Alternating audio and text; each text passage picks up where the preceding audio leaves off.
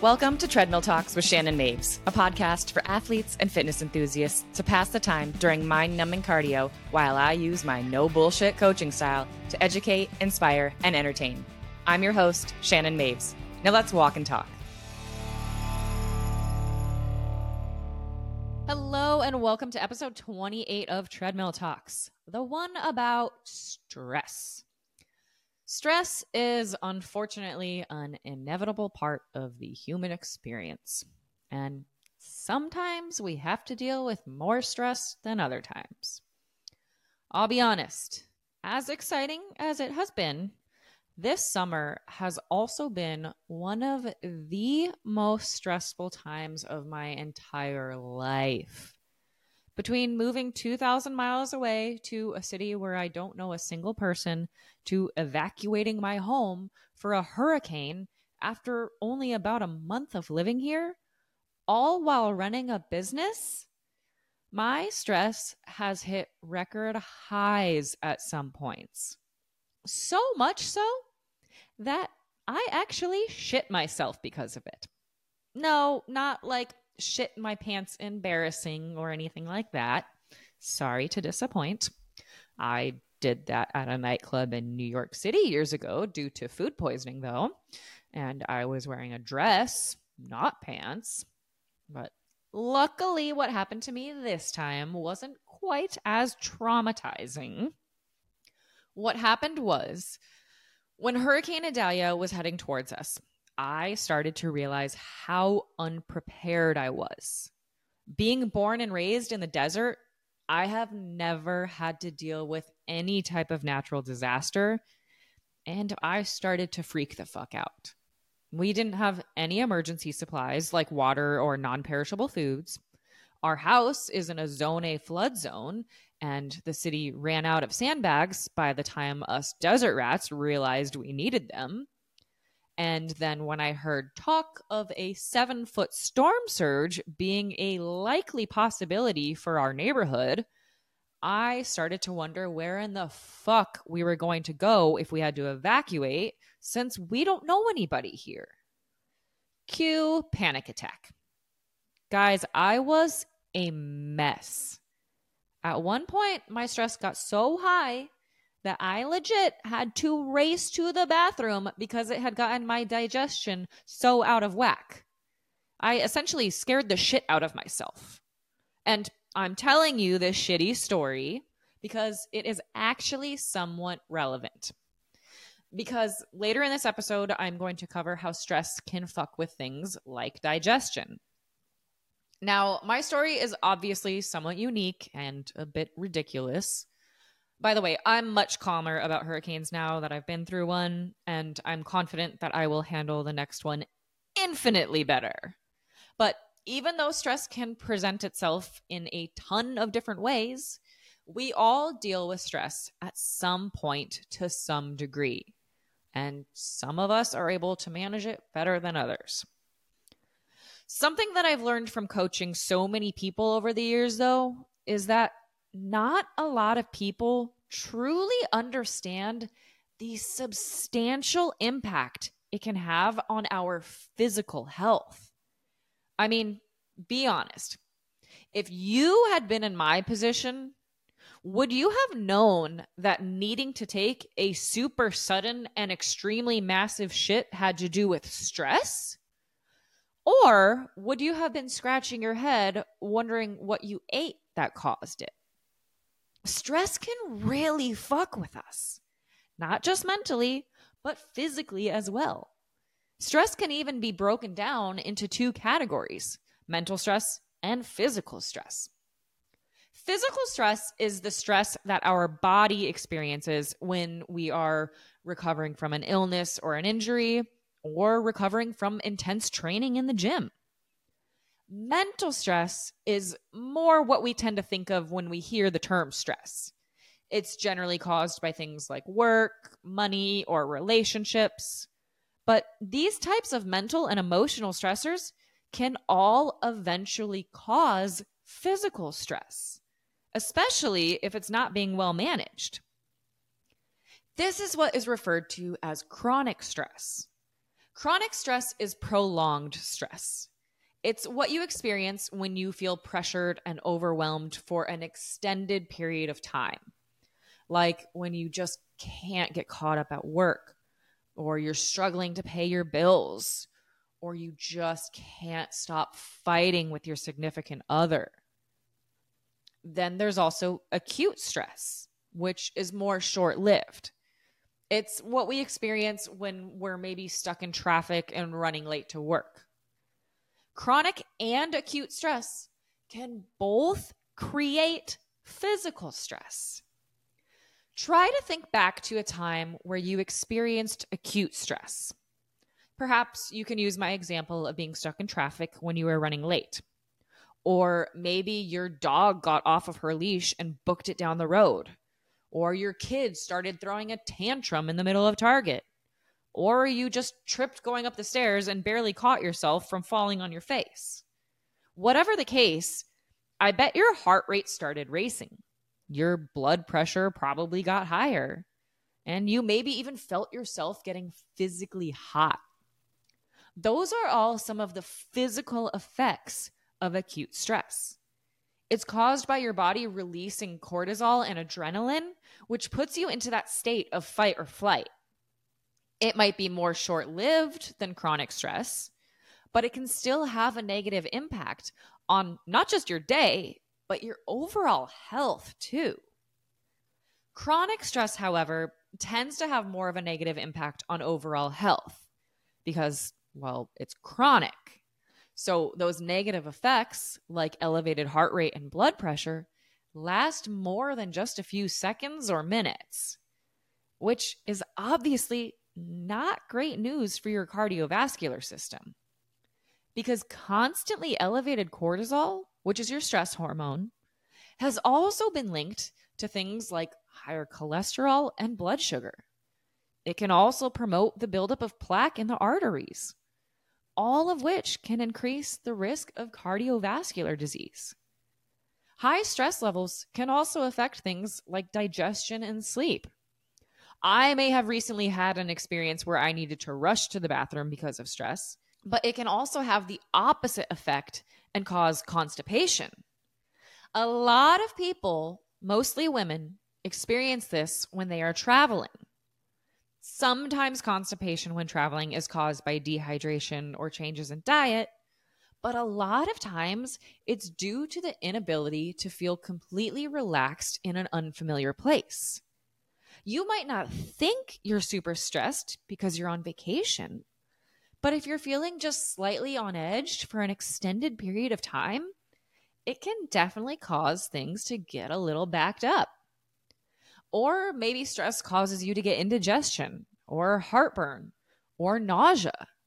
The effect that stress has on digestion can present itself in very different ways depending on the person and depending on other variables, because it's not always going to affect you in the same way.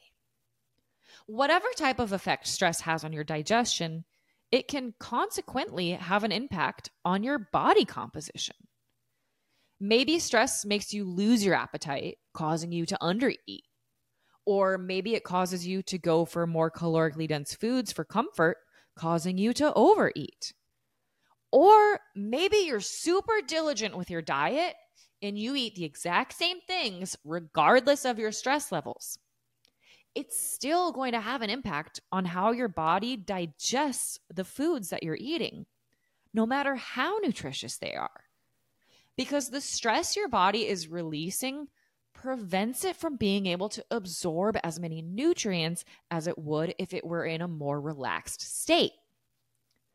Not to go off on too much of a tangent, but this is one of many reasons why I hate labeling foods as good or bad.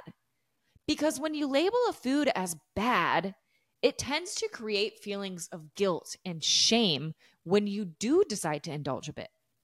And those feelings of guilt and shame can create physical stress while you're eating them.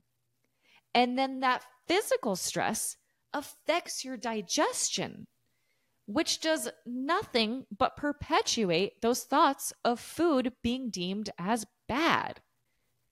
But when you look at food as just food and don't stress about eating something like a cookie once in a while, your body is going to digest it a lot more efficiently, and you'll eventually realize that it's not actually the worst thing in the world. Sure, treats should be kept in moderation, and single ingredient foods should always be prioritized for the sake of internal health, but stressing over a fucking cookie can potentially cause more harm to your body than just eating the damn cookie. Chronic stress can also have a negative impact on sleep quality due to the role that cortisol plays with melatonin. Cortisol is our stress hormone, and when everything is running as it should, then cortisol is highest upon waking and gradually tapers off throughout the day, while melatonin conversely increases and is highest before we go to bed. But when we're behind at work, struggling to pay the bills, and fighting with our spouse every night, then our body doesn't get a chance to lower cortisol, which in turn suppresses the release of melatonin, making it harder to fall asleep and stay asleep. Anyone who has done a grueling prep may have experienced some weird digestive issues and sleepless nights towards the end, which is in part because of the physical stress that prep can cause. Because like I mentioned before, exercise is stressful on the body. And if you're training all day or you're training late in the day, then you're spiking your cortisol a lot more than your body would prefer. Yes, exercise does have a positive impact on overall well-being when it is implemented mindfully and not taken to the extreme.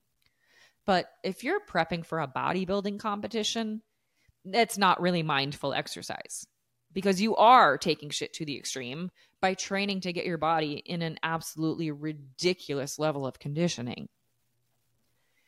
This is the main reason that I'm generally not a huge fan of exercise programs like F45 or any type of high-intensity circuit training, because that style of training is super stressful on the body.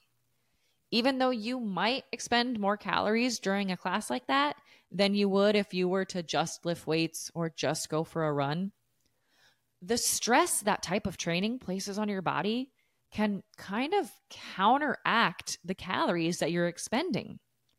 Because as a result of things like sleep and digestion being negatively affected, your hunger hormones are also being negatively affected.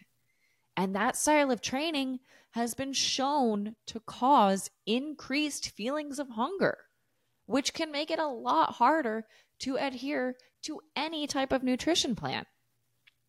Just a quick little disclaimer though, I'm not trying to completely shit on F45. I do think that it can be beneficial for the type of person who would maybe never do any type of physical activity without it. Generally speaking though, that type of person is not my audience. And if your goal is to improve your body composition, then I'm going to recommend you find a style of training that is more conducive to your goals.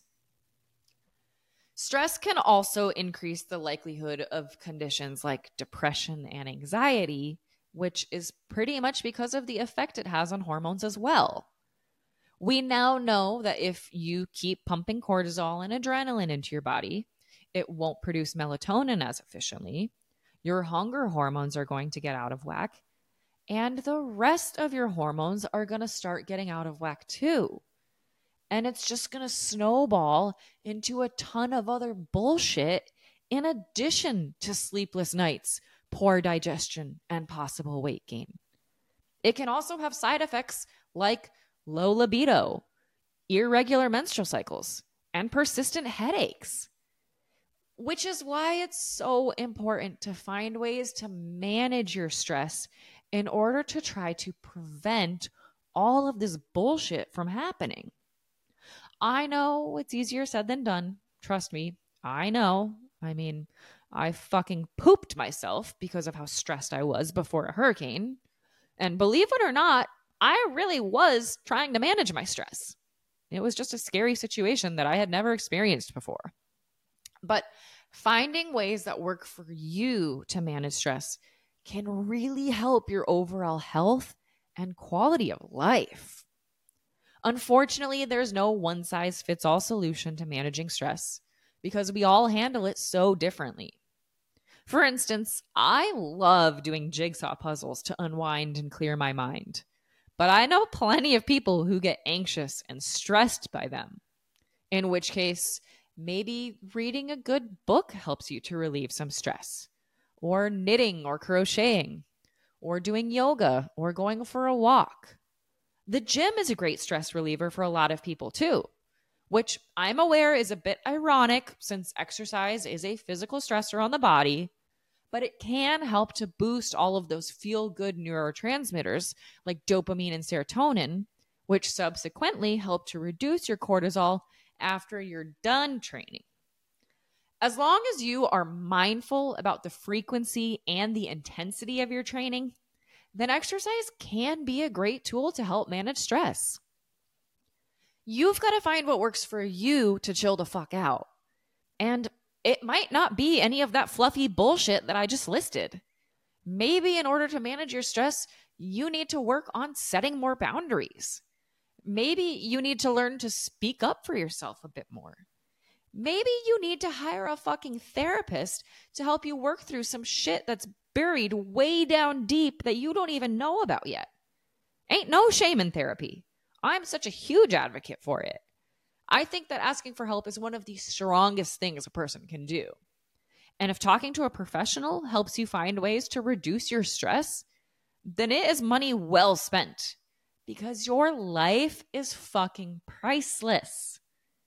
Eating a nutritious diet is also one of the best things you can do to manage stress. Because if you're eating tons of processed crap all the time, then your body is going to have more inflammation and your immune system is going to suffer from the physical stress of a poor diet. Prioritizing single ingredient whole foods like lean protein, fruits, vegetables, nuts, grains, etc., is one of the best things you can do for your physical body. Because eating a super nutritious diet will help to regulate all of the hormones that your stressed ass is throwing out of whack. And if you're totally lost on what I mean by that, or if you have no idea how to train on your own without going to a high-intensity group fitness class, then I would love to work with you to develop a training and nutrition plan that is actually conducive to your goals and is enjoyable and sustainable. Because you don't want to be doing high-intensity circuits and restricting your diet even more when you're fucking 80 years old. So if you're ready to make a change and you want to actually learn how to eat and train in a way that is out of love and respect for your body, then click the link in the show notes to apply to work with me. Thank you for listening to Treadmill Talks. If this episode taught you something, lit a fire under your ass, or at least helped you forget how long you've been walking in place, please leave a review or take a screenshot to share on your social media. Don't forget to tag me at Shannon Maves so I can give you some love right back. And thanks again for listening to my Treadmill Talk.